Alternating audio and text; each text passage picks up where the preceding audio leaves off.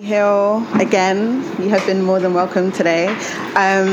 So as Apollo was saying, we are doing a series that is about songs, and we're taking themes from songs and talking about them.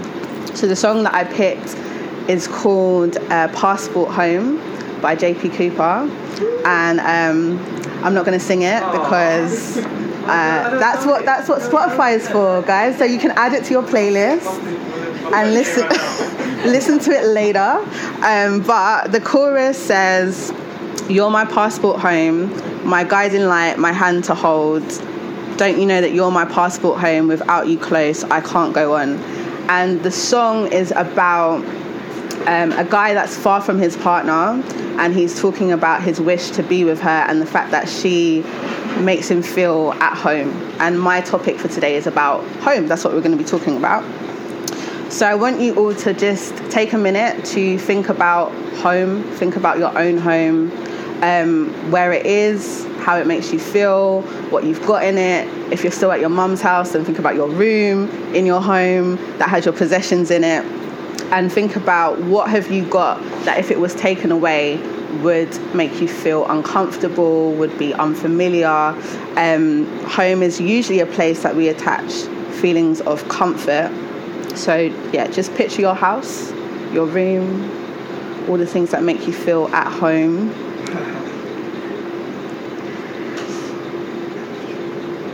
So this is a place of familiarity and a place of safety, security, belonging, a place that we fill with things that are important to us. So if you're a technological type of person, you might have lots of games consoles and phones and different things. Like my uncle loves stuff like that, so that would make him feel at home.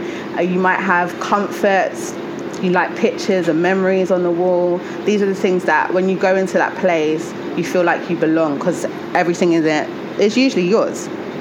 And our house is a place that is linked to leisure time, family time, relaxing, a place to be revived, to de-stress. It's a place of refuge most of the time. And if we didn't grow up in a house like that, we usually have an idealistic place that we would consider to be home for us.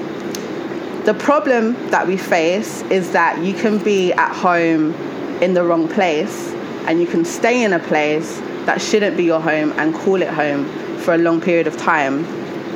But what if we were meant to leave? What does that look like? So the first scripture that I want us to turn to is Genesis 12, verse 1 to 4. And I am reading today from the NIV version, but whatever version you have is fine. So verse 1 says, "The Lord had said to Abram, 'Go from your country, your people, and your father's house to the land that I will show you. I will make you into a great nation, and I will bless you. I will make your name great, and you will be a blessing. I will bless those who bless you, and whoever curses you, I will curse, and all the people on earth will be blessed through you.'" And the beginning of verse 4 says, "So Abram went." And I was thinking about this particular scenario and how it relates to me. Because when my husband got a new job working at a church in Hoxton, we live in Croydon. I've lived there like all my life, apart from when I went to uni and then I came back. So I knew it was only going to be for 4 years I'd be back. And we still live in the same area. My mum's down the road, my auntie's up the road, my sister's around. Like, it's a place that I know very well. And when he got this job, the vicar said, "Oh, you can move to Hoxton. We like all the people that are working at our church to be in the community. We can give you accommodation. You can just come move to Hoxton." And so he told me this idea, and I was like, no, we're not living in Hoxton. No, thank you. That's all right. I'm fine where I am, thanks. Have everything I need right here. And I would I didn't even ask Jesus. I just said no, like straight away. I was like, no. Don't want to live in Hackney, don't want to live in Hoxton. You can go serve over there. I'm going to stay here in Fulton Heath. Thank you very much. And why did I not want to leave? Because I was so comfortable in this place. Like the streets, I know them like the back of my hand. If I need a babysitter, there are plenty within walking distance of my house. I know how to get to work. I know the local Tesco. I know where everything is placed on the shelves in the Tesco because I've shopped there for so long, right? It's a place that makes me feel comfortable. So this idea that I was going to leave everything I know to go stay in a place where I didn't choose, they were going to pick the flat for us, right? And somehow I was going to cram my whole existence into this new place. I was against it. Even if it was God's will, I didn't want to consult him. I said, I'm not asking Jesus, we're just not going. The end. But yeah, Abraham left everything, right? And it wasn't like my call was to leave to go to Jamaica or to go to Ghana or somewhere far away, right? This is 45 minutes on a train. It's still in London. There's still Tesco's about, train stations, normal streets. I would find everything I need in this new place. But there was something that was attaching me to this postcode that I believed was mine. And God has said to Abraham, not only go from your country, your people, your culture, your traditions, your father's house, everything you know, he isn't even telling him where he's going. There's no end destination in this call. It's like, just leave, go to the place I'm going to show you at some point. And that's like a bigger thing, right? That's like a massive point of faith, to leave everything you have to go into an unknown. What can you carry? If God is telling you leave everything to a place, I'm not even telling you where you're going. I'm not telling you how far it is. You can't take everything with you. A lot of the times, like when you watch these programs about people that are deciding whether they're going to move to Australia, right? And they go and live there for a few weeks and then they decide whether they're going to leave. A lot of the times they said, if I could pick up my whole family and take them with me, it would be fine. It would be great. I'd do it. And we attach ourselves to people and things and memories because it makes us feel safe. But it's not just a physical house that connects us to a place called home, right? We find ourselves at home in our relationships, in our jobs, in our church, in our ministry, in the world as a whole. And I remember I worked, one of my first jobs was at Debenhams, and I was a cashier. I didn't really like the job, but it was fine for the moment, right? And one of the women on my team had been working there for 25 years as a cashier. And I was talking to her and I was like, did you not want to go for a promotion? Did you not think like you could be manager now? She's like, no, I'm quite at home. I know my job. I know my role. This is all there is for me. I have no desire to do anything more. And I couldn't understand her lifestyle. I was just like, that doesn't make any sense. Like, I'm trying to get more and do more and be successful. But she was fine with it. She had made that place her home. And so I was thinking about what are the places that we have made home and that we are so connected to that even the idea that God would want us to move from that place causes us to have anxiety and stress like me. So if we go to John 4, which is the story about the woman of Samaria at the well. And the reason why I picked this particular story is because Jesus meets this woman and they're talking about water. They're talking about give me this to drink. Like Jesus is presenting her with an idea that there's water that you can have that you will never thirst again. And if we see in verse 16, he says, go call your husband and come back. And she says, I have no husband. Jesus says, you are right when you say you have no husband, because the fact is you have had 5 husbands and the man that you now have is not your husband. And so she's obviously thirsty for something, because when he presents this idea that she can have a water where she would never thirst again, she wants this thing. But over the course of her life, she's tried to make her home in relationships and in men, and she's tried to cause them to fill this for her, this void that she has. And she's gone from relationship to relationship. So whenever she's been in these places and realized this is not home, she's just moved on and moved on and moved on, and still she hasn't found what she's really looking for. And sometimes we attach people and we put ourselves in situations where we want that person to fill us and to fill the void that we have and to be everything to us, to make us complete. But really, they can't do that. They don't have this water that will never make you thirst again. And you can try as much as you want, but they can't give you what God has for you. So there's the relationships that keep us in one place. there's also a lifestyle issue that we have.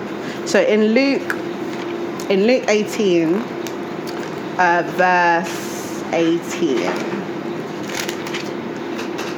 we see a certain ruler come to Jesus, and his question is, what must I do to inherit eternal life? And again, it's about eternity. It's not about right here. It's about what happens after I die. What can I do to get eternal life? And Jesus says, you know the commandments. You know what to do. Don't commit adultery, don't murder, don't steal, honor your father, your mother. And this ruler is like, yeah, cool, got that, done all of those things. And then Jesus says, you still lack one thing. Sell everything you have, give it to the poor, you'll have treasure in heaven, come and follow me. And in verse 23, it says, when he heard this, he became very sad because he was very wealthy. And so his wealth had provided a lifestyle for him that he wasn't prepared to give up, even for eternal life. Like, this is like an everlasting life. You don't know how long you have on earth, but because this wealth and this lifestyle has got you believing that you have everything you need, even the concept of being poor and not having it, like, he doesn't know who he is without these possessions. He doesn't know who he is without this lifestyle. And so he leaves eternity to cling on to wealth. And we know that it's not a wise decision, because in Luke chapter 12, we see another rich fool who is like trying to tear down his houses and like build greater ones so that he can host all of these possessions and material things that he has collected. And God says to him, this night your life will be demanded from you, then who will get what you have prepared for yourself? Like, what worth is all these things that you're striving for and wanting to have, going to have after you die? Like, and one of the things that I want us to think about is, have we become so sucked into this rat race and this idea that it is about what we have on earth that we're not looking at our eternity? We're not actually thinking about what it means to build treasure in heaven and what God wants us to do to do that. So we're thinking about home and thinking about ourselves, and whether we have our priorities mixed up. Because if we're only on earth for maybe 70 years and we do everything we can to have a great life, and then we die, and what we've done in those 70 years determines what happens to us for all of eternity, then our focus should really be on eternity and not on this life right here. But it's a hard and difficult thing to think about the kingdom all the time, because we've been taught to strive for success, and there's a certain level of status that is applied to things that happen in your life, like when you move out, when you get a good job, when you get married, when you have kids. You can get sucked into this lifestyle that all you're doing is focusing on it. And then when God tells you to do something like move to Hoxton, you're like, no, Jesus, that's not in the plan, actually. And really, if God wanted me to move to Hoxton, I should have been like, okay, like, let's go, because God is sending us there. Thankfully, he wasn't, because I did ask him at some point. But initially, it was all my flesh. It was all me. It was all what makes me comfortable, what makes me happy. I don't care about the people that will be saved if I go to Hoxton. I don't care that I could start a revival by moving 45 minutes down the road. I don't want to. So that's it. That's the end of the story.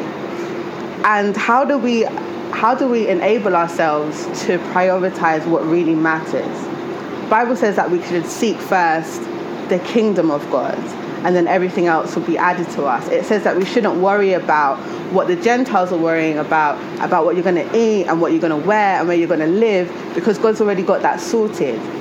And if we actually believe that, we would live life with a new level of freedom, because what chains us is this idea that we have to sort these things out, and we are responsible for our clothes and our bills and our house and our food. And if I don't go to work and if I don't follow the pattern that the world has set for me, I'm not going to be okay.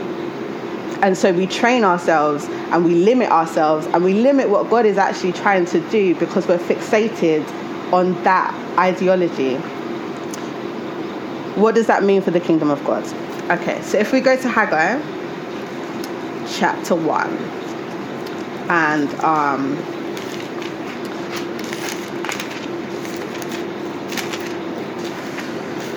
okay, so in Haggai chapter 1, there was a call to the people.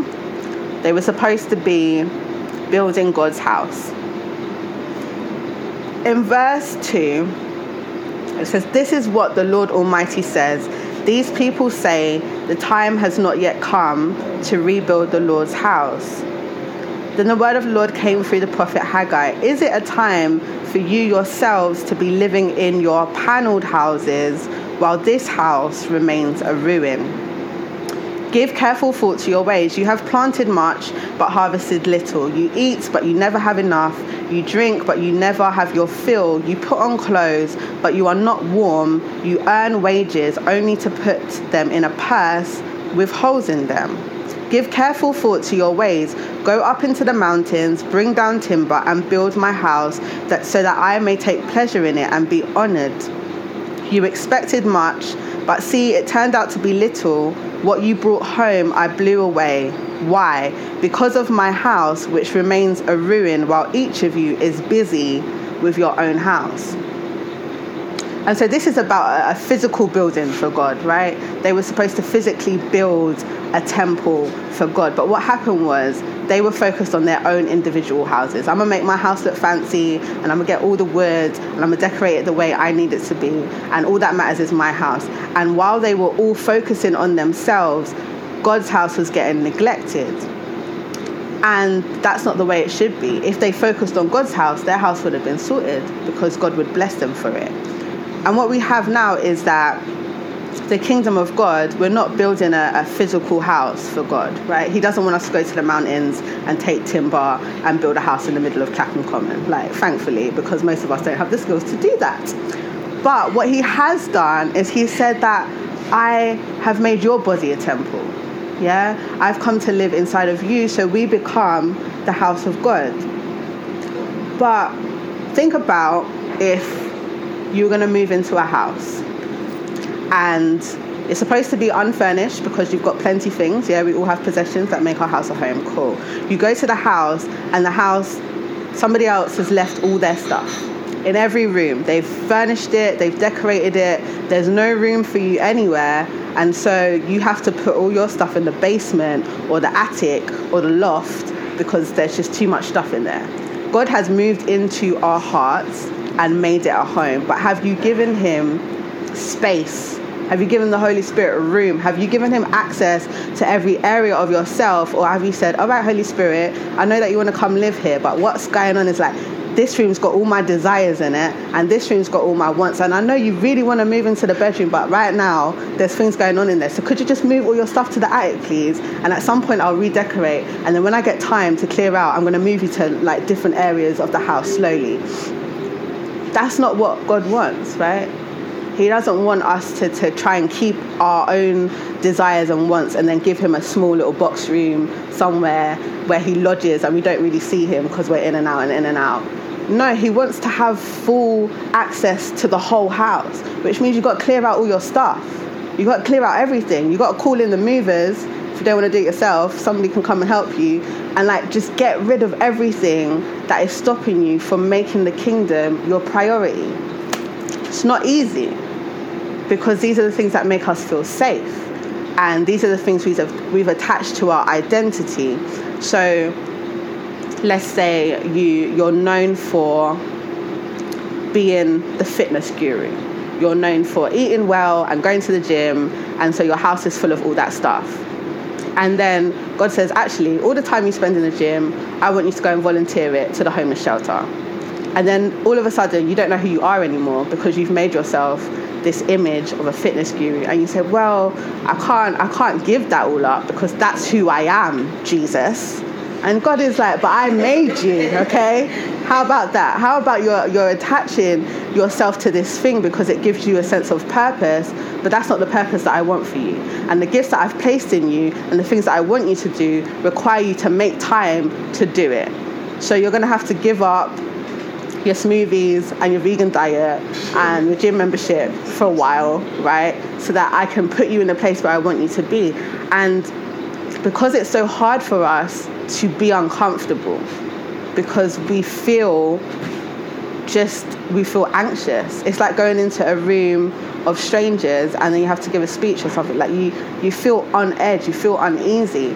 And so it's a constant working. Sometimes you feel like you've given the Holy Spirit access, and then you realize actually there's still stuff that you need to get rid of. And you feel like, no, actually, there's times when I go shopping for new clothes, right? Because in my head, I don't have a lot of clothes. When I try and find space in the wardrobe to put the new clothes, I realize actually maybe a clear out is in need, because I've got clothes that don't fit me anymore. I've got clothes that I don't wear, but I'm not getting rid of them because there's memories attached to them. And maybe one day I'll fit in it, or maybe not. Maybe I should just clear it out so that I can do a new thing, right? So what I want us to do is to think about the places that we have made home, and to think about whether we're staying there because we're comfortable or we're staying there because that's where God wants us to be. And often, the places that God wants us to make home, we don't want to make home, yeah? So we can have a job that's really stressful and annoying, and we don't like anybody there because they get on our nerves, and we're like, I'm going to leave. I'm getting ready to leave. And we spend all our time looking for a new job. And God's like, I put you there for a reason. Can you go and do the work I've called you to do? Because you're supposed to be the light. No, Jesus, this is uncomfortable. I don't like it here. And the money's good, but that don't make no sense. There's other jobs. I'm going to leave. And so we decide what we're going to do based on how it makes us feel. What's comfortable for me? And we have choice. God's given us free will. He don't want to force us. So then, so for the last 5 minutes, I just want you to think about the areas where you have made home, and think about whether you are a good home for the Holy Spirit, or whether there's a bunch of things that you need to get rid of, and you need to give God access to more levels of your house, because he's sitting in the attic waiting to get keys to the rest of the house. So, and also think about, would you be willing to leave? And if not, why not? What's preventing you from being willing to say, yes, I'm ready, send me? And what kind of mindset change do we need to be able to be in that place where we can be like Abraham and just leave everything and go, because the promise of God will not fail. There was a specific promise to Abraham. I will bless you. You will be a great name. You will be a great nation. And that is attached on your obedience and your willingness to leave everything you know and everything you've attached yourself to. So I'm going to pray.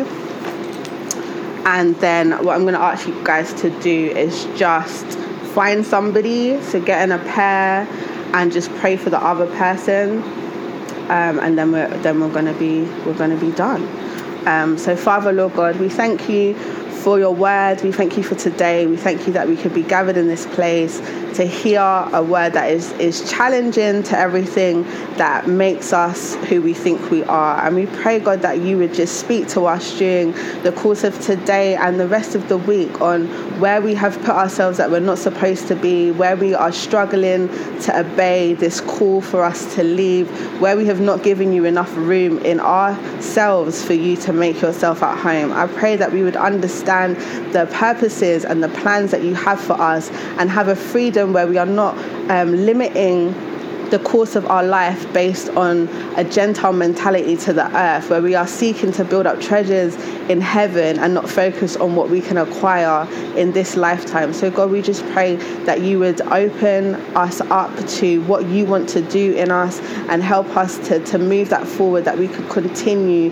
to have a clear out mentality where we empty ourselves so that you would fill us up with your purposes, with your plan, and with your Holy Spirit, that we would be effective in the world, that we would bring change to the nations, and that we would be in your will. In Jesus' name, amen.